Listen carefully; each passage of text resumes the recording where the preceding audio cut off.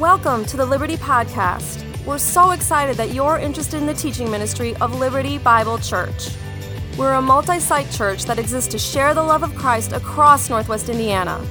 If you're looking for a church home, please check us out at our website, findliberty.net. Thanks again for joining us as together we're transformed by the teaching from the Word of God. Thank you for all that great singing. That was awesome singing, and thank you for the worship team for leading us in that. My name is Joe Katulski. Some of you might know me, some of you don't, but I am the campus pastor at our LaPorte campus, and so this week, because of the nature of the Psalms, we actually get to trade pulpits and preach in different spots and preach different Psalms, and so it's been really fun to do that. So I just rushed over. I'm really not used to the new schedule here. So I just rushed over, preached at Sacred Ground, and now I'm here. And so I was like, am I on time? I think I am. So we're so glad to be here today, aren't we? Yeah. All right. I'm going to start us off with a question. When was the last time that you intentionally said thank you? Some of you are like, this morning, and that's awesome, right? So what I'm getting at is more than just the common courtesy, politeness, right? Not just the food came out of the kitchen at the restaurant, and you're like, oh, thank you for the food. And you're like, I'm hungry, and I got the food, thank you, right? And that's good. We should all be polite. I'm not telling you to stop being polite, right? But I'm talking about that intentional gratitude where you think about what you're going to say, and then you say it. And maybe the last time for you was at the Thanksgiving table. A lot of families have this tradition where everybody sits around and there's this time before you get to dig into the meal, everyone says something they're thankful for. And inevitably, the first person who goes, which is never me, the first person who goes will say this, I'm thankful for family. And you're like, not because it's not true, not because you're not thankful for family, but because that was the one you were going to take. And you're like, okay, I'll think of another one. Next person goes, and they're like, I'm thankful for my kids. And you're like, that's what I was going to say. And the next person says, I'm thankful for my health. And you're like, well, they took that one too. And then the next person says, I'm thankful that we can all be here together, which is the same as I'm thankful for family. But you're like, they took that one too. And so you're sitting there thinking, what am I going to say I'm thankful for? Because everyone's taken something and I don't have any. I don't know what I'm going to say. Okay, maybe that's just me, okay? And maybe I need to work on gratitude in my own life and heart, okay? But the reality is humans don't say thank you as often as we should. This is a deep-seated human problem because when we don't bother to say thank you very often to humans that are around us, that we see every day, that we can easily say thank you to, when are we going to start saying thank you to God? Because we don't see him every day. We don't see him moving around and walking around. Like we don't see him like we do a person. This is the concern that our psalm has today. We're in this series called Being Honest with God. And a lot of times when we talk about being honest with God or using honest language, sometimes we talk about like that, like raw emotion and that complaining and that like I'm mad, God, or I'm upset or I'm sad. And that's what we're talking about. Like being honest with God includes that kind of speech. But being honest with God also includes letting our hearts overflow with praise and gratitude because he has rescued us, because he has redeemed us, because he has blessed us, because he has given us good things. And so our heart should overflow with gratitude. But so often we don't overflow with gratitude.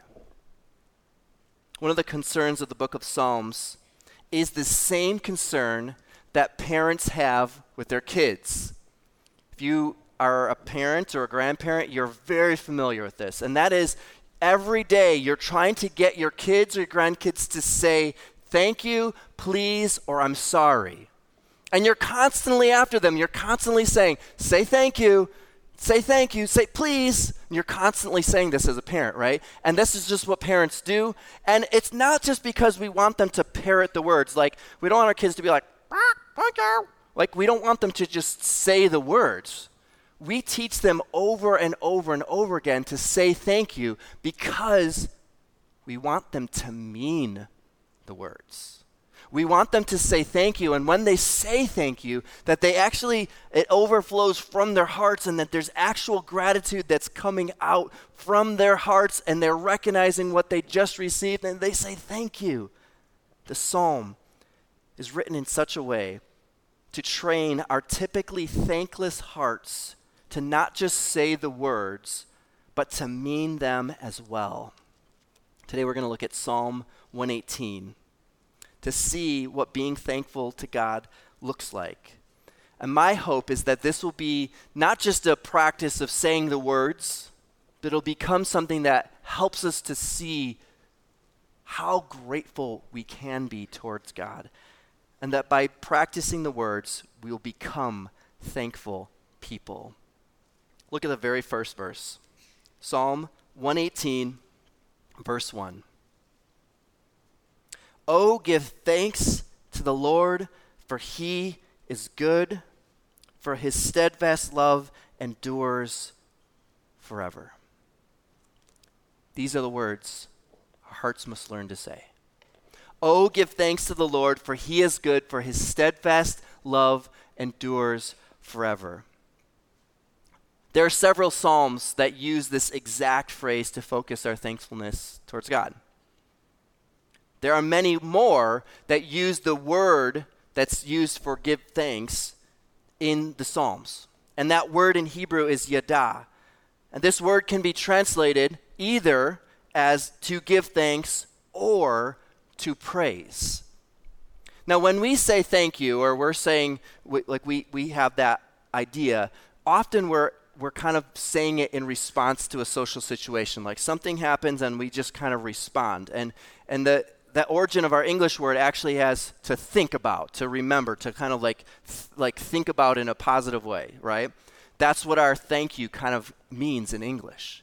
But in the Hebrew way of thinking, this yada word, this give thanks word, is not just to say thank you, but it's to praise God.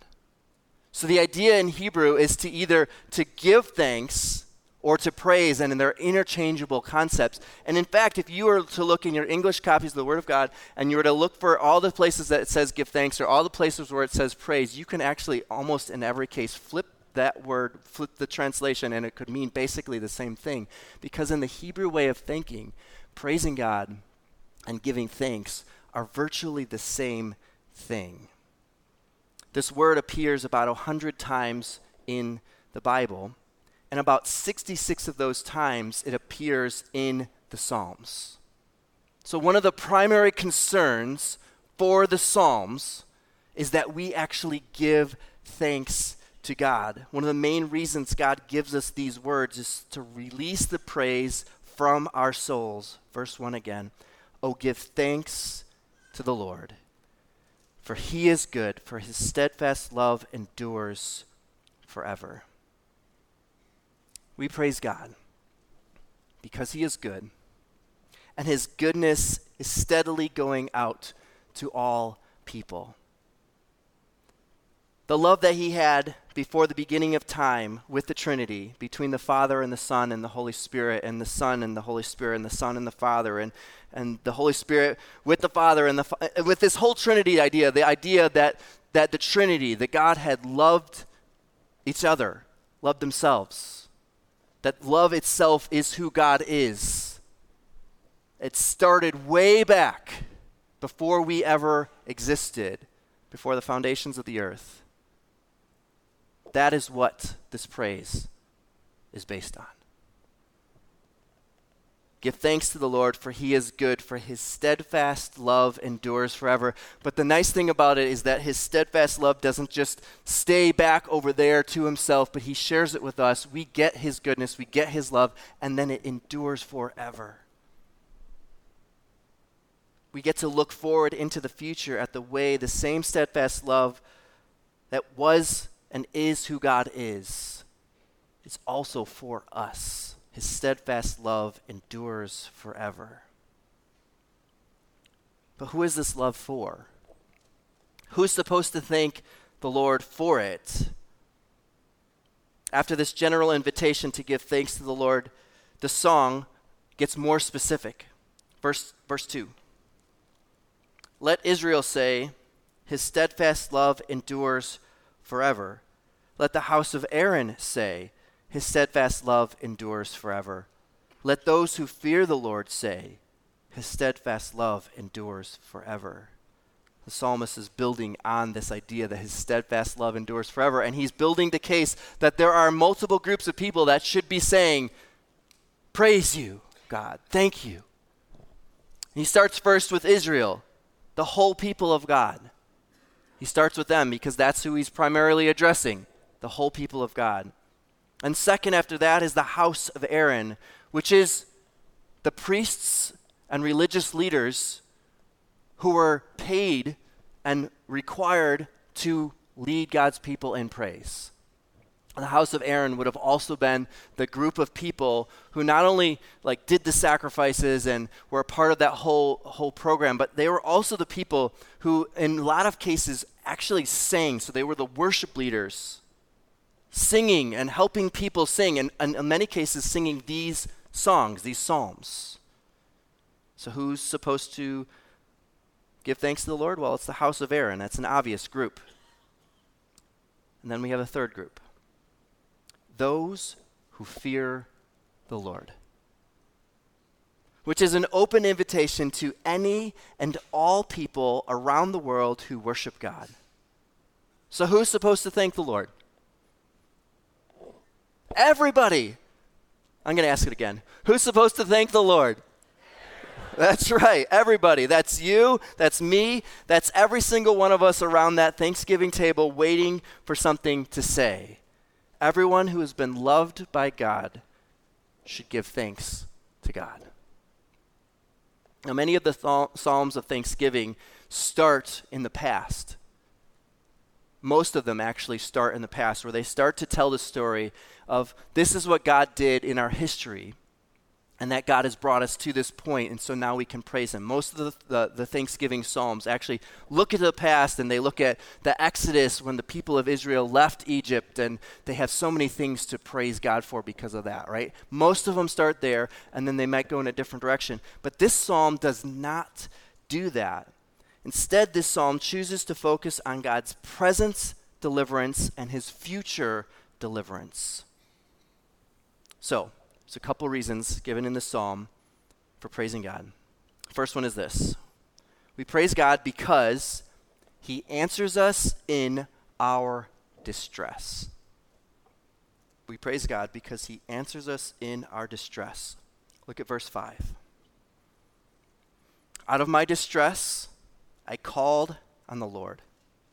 The Lord answered me and set me free.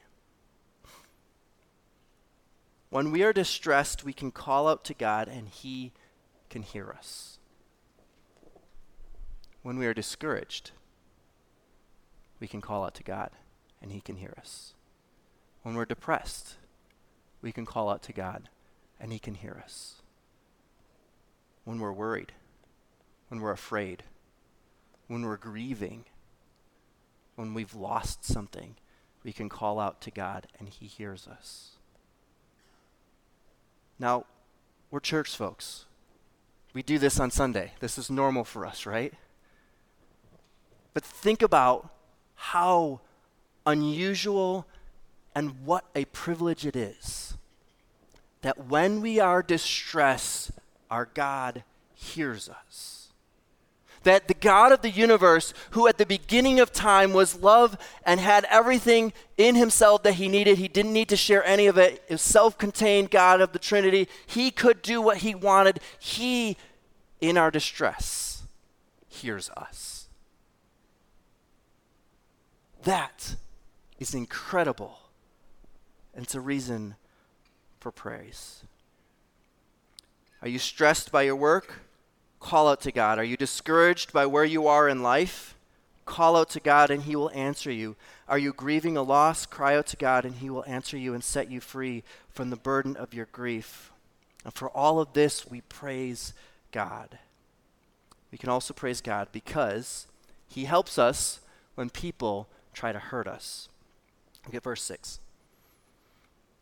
The Lord is on my side. I will not fear. What can man do to me? The Lord is on my side as my helper. I shall look in triumph on those who hate me. Often our distress is caused by people. And this is kind of a no-brainer, right? But often our distress or trouble or discouragement, it's caused by something that happened with people around us. Maybe it's a broken relationship, or it's somebody who treated you poorly, or maybe it's gossip, or it's slander, it's somebody who's mistreating you at work or mistreating you. Whatever it is, it's this that people treat you poorly. And this is what the scriptures promise. The Lord is on my side. I will not fear. What can man do to me? We have nothing to fear, because what can a human do to us if God is on our side? We can also praise God because he is more reliable than people. Look at verse 8 and 9. It is better to take refuge in the Lord than to trust in man. It is better to take refuge in the Lord than to trust in princes. Now you can kind of tell the psalm is getting more and more intense as it goes, and it's going to continue to do that. It's happening is that he's saying, you have distress and you call and I answer you. But not only that, I am the option that you have. It's better to take refuge in me than it is to trust in any person, even if that person is very, very powerful. He is better help than any human could be. The next election season, we should hang on to this verse as a reminder about where our hope really comes from. Our culture is so enamored with this idea that if there's problems, then we solve them with political solutions.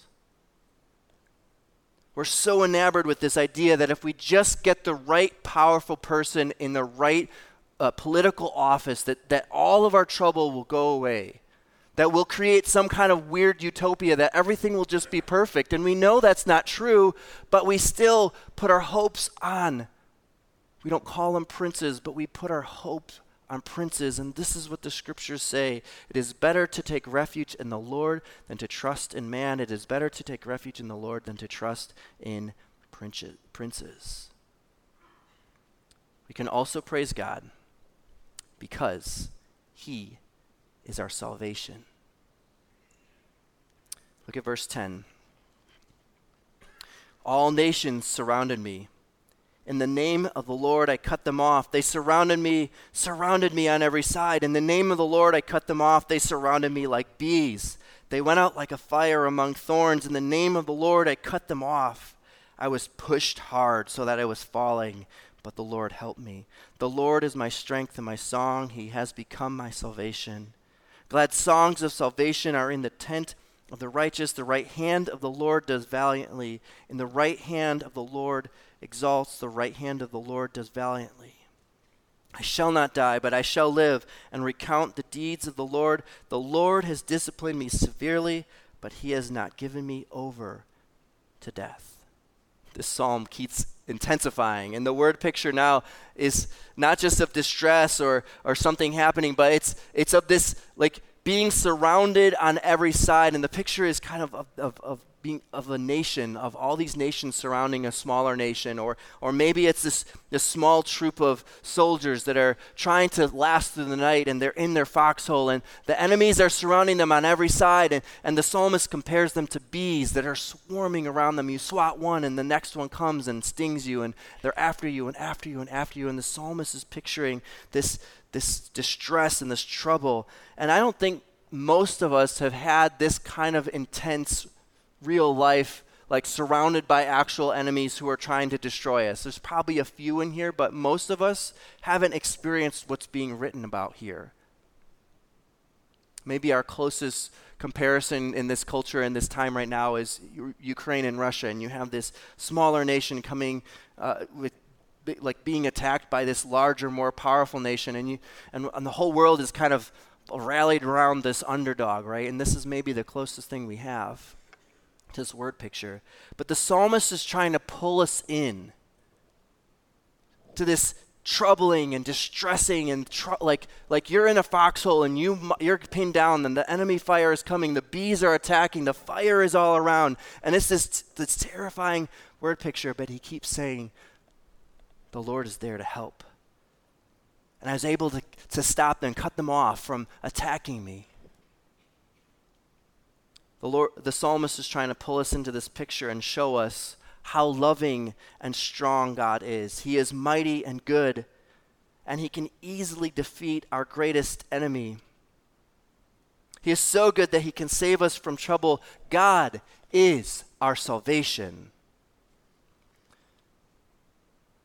Now, for most of us in church, we normally think, when we hear the word salvation, we normally think spiritual salvation. We normally think the work of Christ on the cross, and that's a good thing to think. In this psalm, it's very clear, actually I would say it's not very clear if we're talking about physical or spiritual salvation. If you read verses 13 through 18, it could mean either.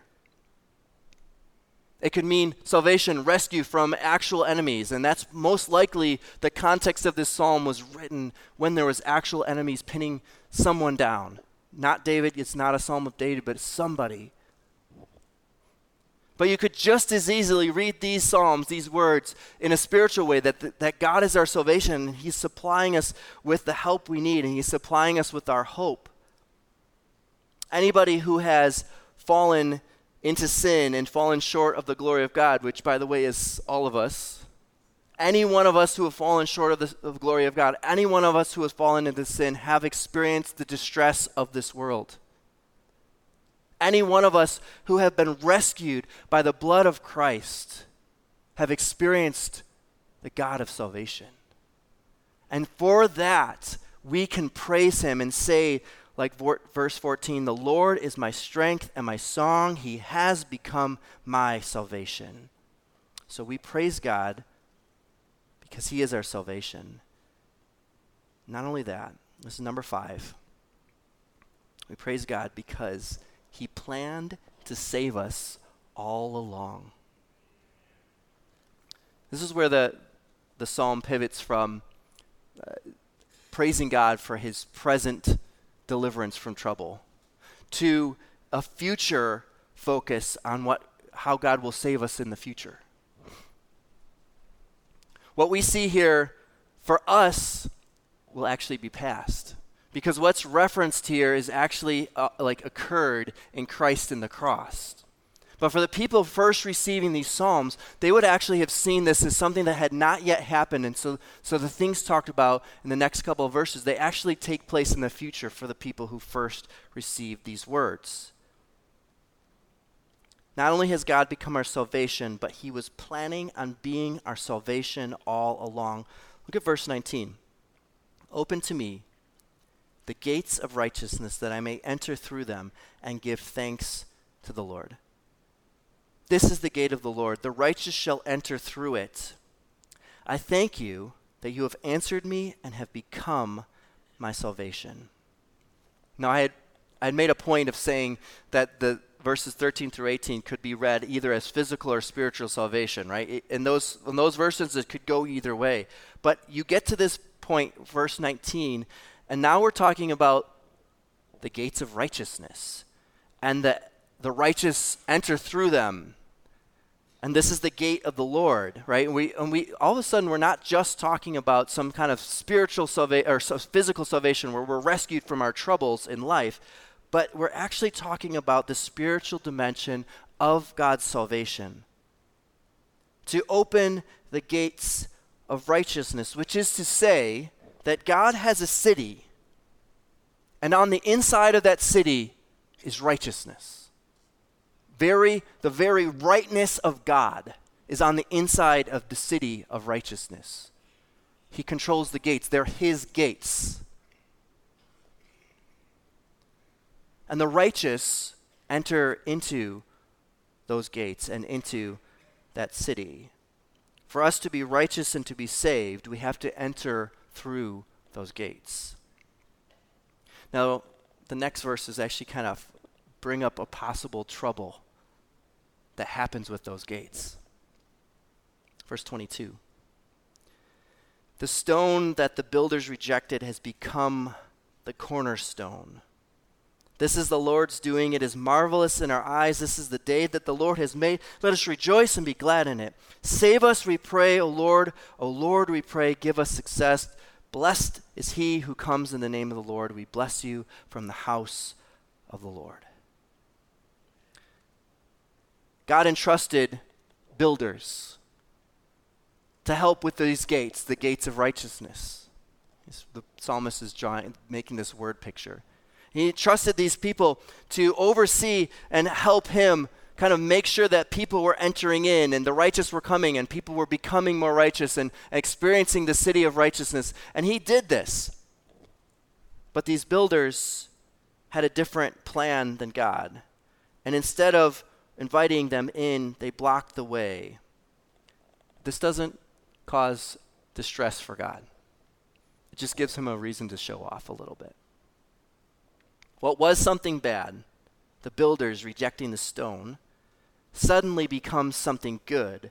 The rejected stone becomes the cornerstone. Now, a cornerstone is this large stone that would have been like an unusually large, most likely like hewn stone that would have been placed at the corners of a building.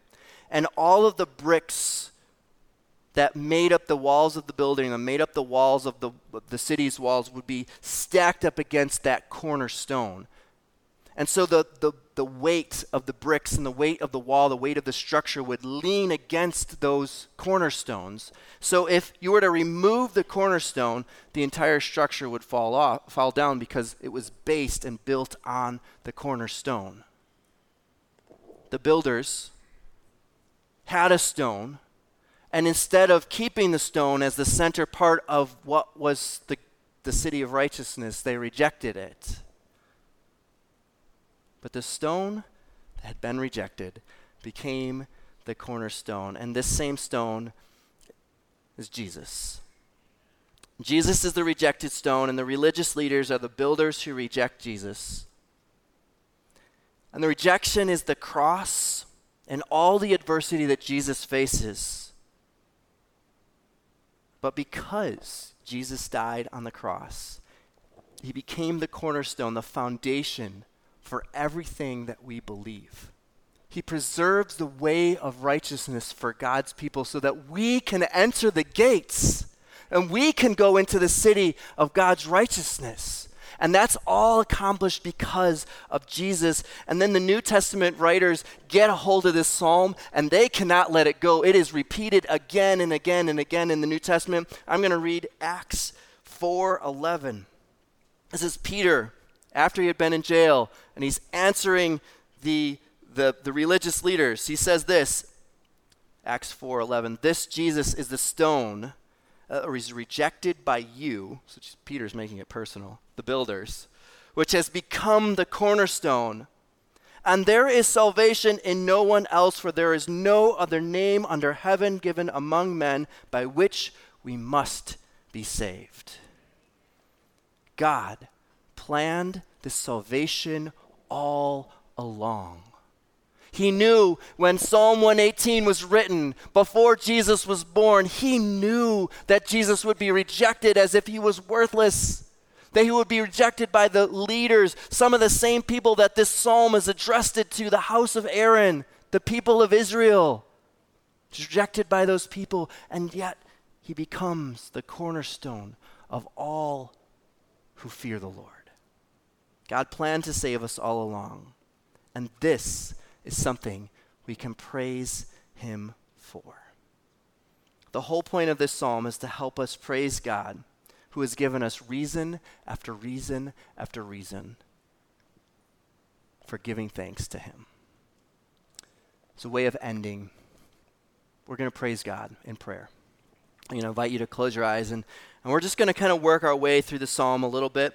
and just praise God the way he leads us in this psalm.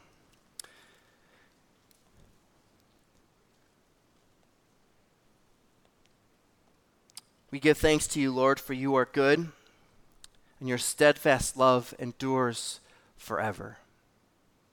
Thank you for hearing us in our distress and in our trouble. Thank you for listening to this church. This church has had its own distress and its own troubles. Thank you for listening and hearing us and being our help, being present for us, God. Lord, when people have tried to hurt us, try to accuse us, try to make us look bad, try to lie about us, Lord, you have been with us, right next to us. We praise you for that. Lord, we praise you and we turn to you because you are our hope and you are the only help that we need. Lord, we praise you more than we praise any other political leader or powerful leader anywhere. We praise your name and lift you high. Lord, you are more reliable than any human. God, we praise you especially for our salvation. That you wanted us in the city of righteousness. You wanted us to be with you. That you wanted us to know your goodness and your steadfast love, and we praise you that you keep giving it to us, that even though at times we've been surrounded by enemies, at times when we've had the devil come against us, Lord, we praise your name because you have preserved us and you have given us your salvation. You've given us a way of righteousness.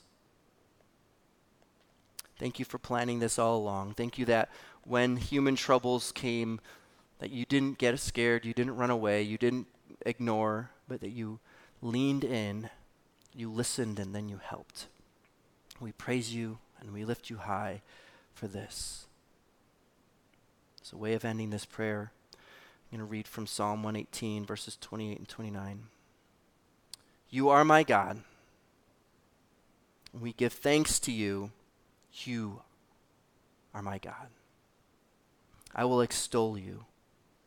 Oh, give thanks to the Lord, for he is good, for his steadfast love endures forever. Amen.